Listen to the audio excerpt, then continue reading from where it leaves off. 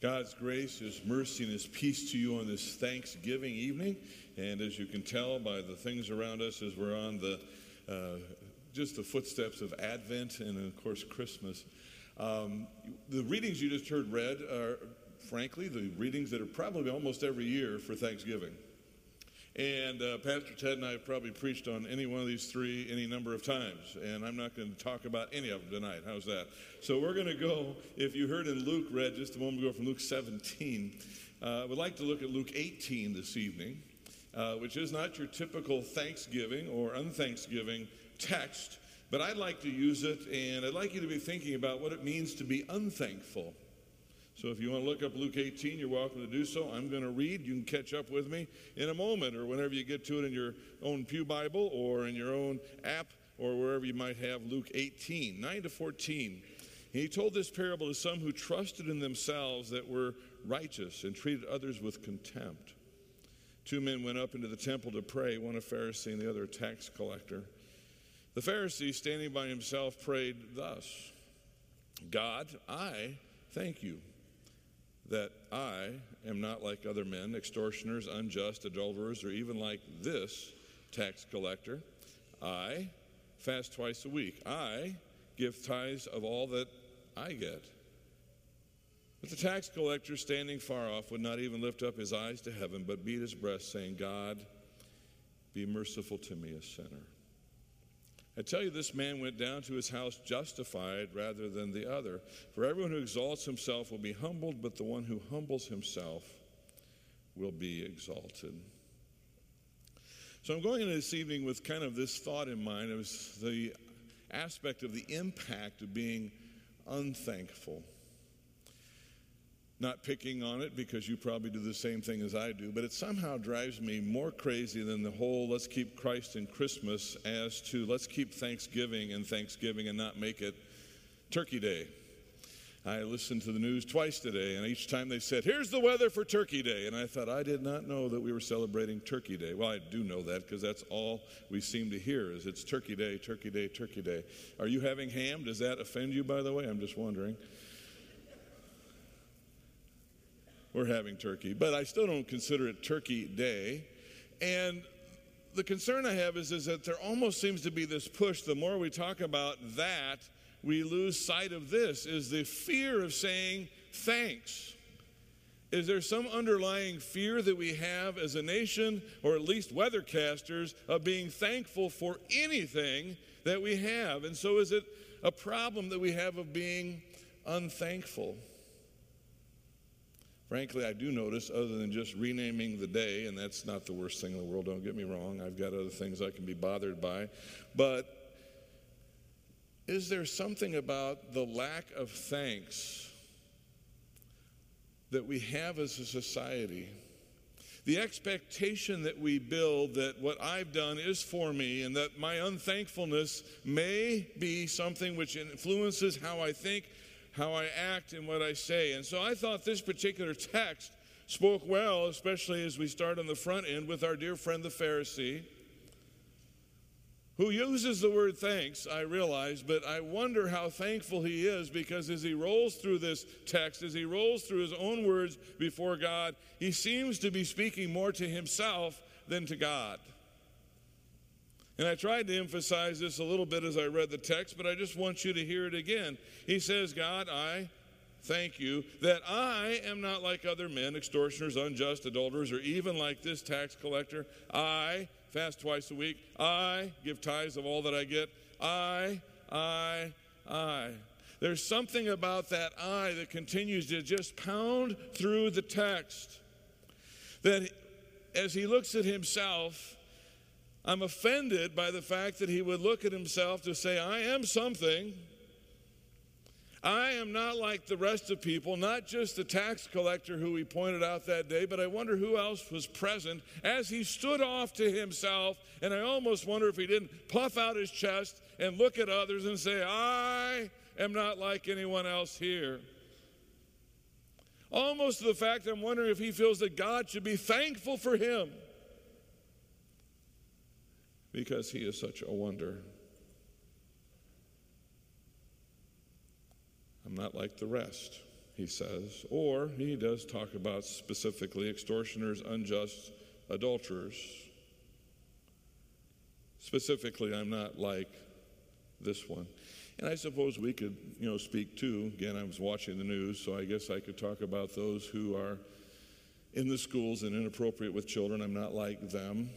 I'm not like those who have road rage and run people off the road and knock people on Harley Davidsons to the side. I am not like those who didn't pay attention in the chemical plants and allow explosions to go off. I'm certainly not, sloppy. I'm not like that at all, God. I'm not a murdering terrorist. I'm not any of these things. And isn't it amazing that whether it's the Pharisee or us, we love to give bad examples of others to point out how wonderful we are. And I think the heart of that is our lack of thankfulness. And as soon as we focus in on the I, we automatically begin to put God off and put him to the side. 5 times he says, I. Ungrateful, I say. Self-centered, entitled, unengaged, uncaring, unfeeling. I think unhappy.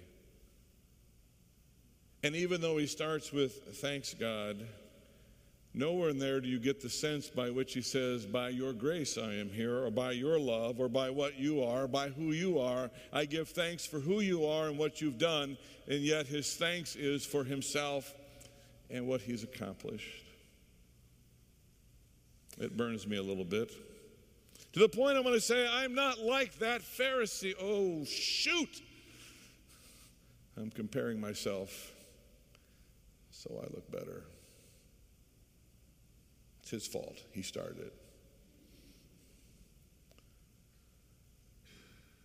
The danger of I.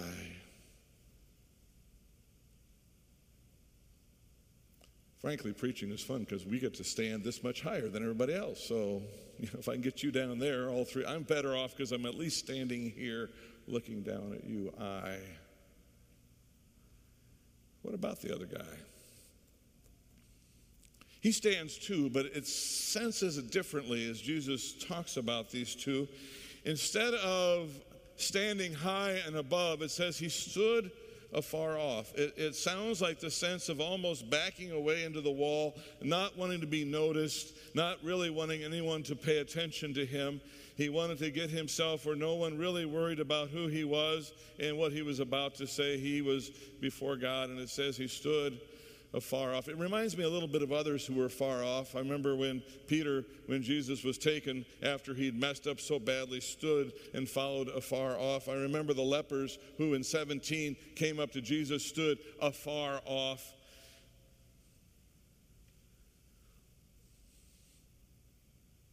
Far off isn't normally good, but when it comes to the difference between the I and I'm in the center versus someone who stands afar off and understands God to them, to the point where it says there, he did not even lift his eyes up to God.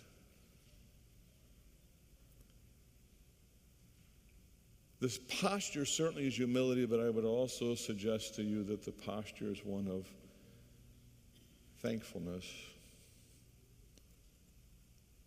He's humble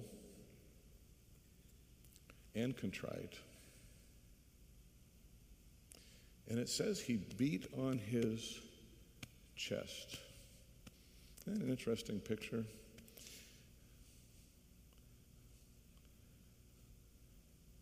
Now, I don't know a lot about Jewish society at that time in terms of beating on the chest, but I do know this, is if I make a mistake, and I make them often anymore, I usually go like this. Think, think, think, think. What were you?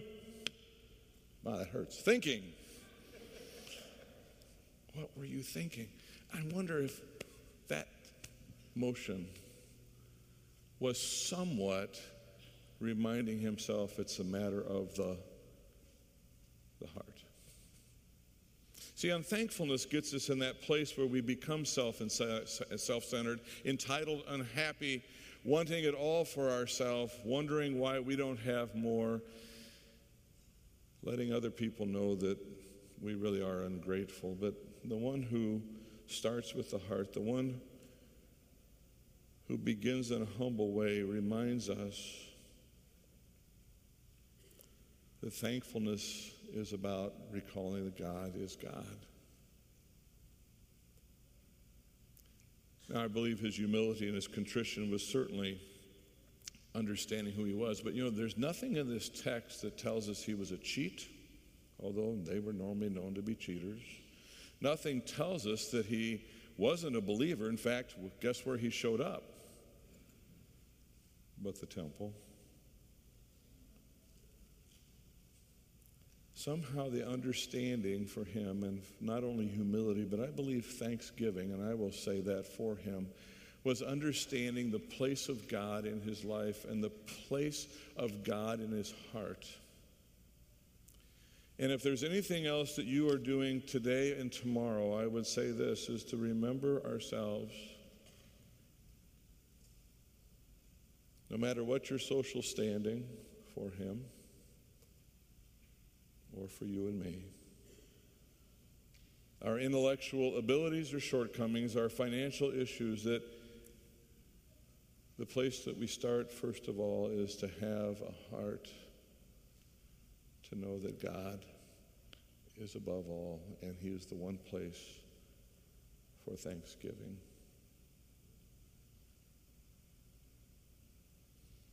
It would be tempting for him and for us today to protect ourselves and to provide a standing of why we do deserve it. And yes, we immediately can fall into comparing ourselves. But when we compare ourselves, in this case to a tax collector, we can say, without the grace of God, without the forgiveness we talked about earlier in the service,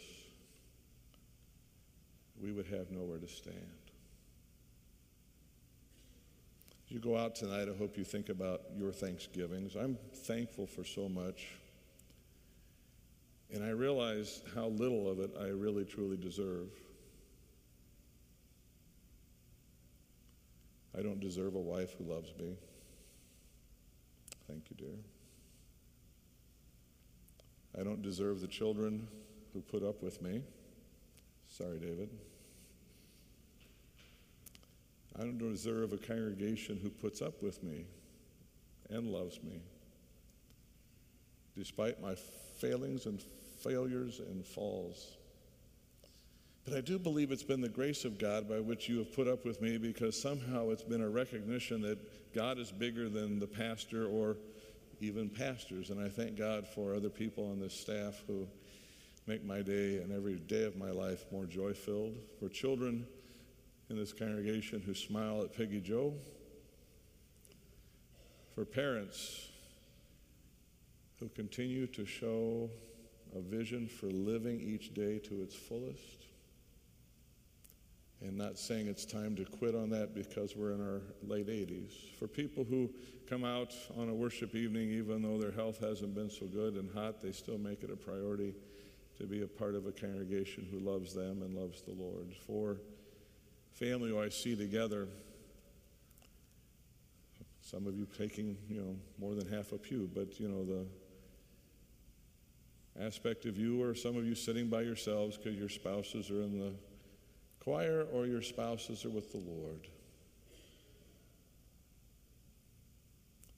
I'm thankful because God has put us together in a unique and wonderful place. This morning, Pastor Ted and I were in a meeting with our Harvest Partnership, and I know you hear about this here, there, and everywhere, but I'm thankful that as a congregation you've been trusting to say, yes, even though we may not always understand it, we know that it's right and salutary that we plant churches, because it's not only good that we grow as a church here where we are and impact this community around us, but that millions of people around this city are dying without Jesus, and that we need to continue to put churches everywhere we can so that the gospel of Jesus Christ is preached. Not that we could stand and say, I, or we, but God, be merciful to us. And help us be thankful that we have the gift of the gospel to share, because it's not about us.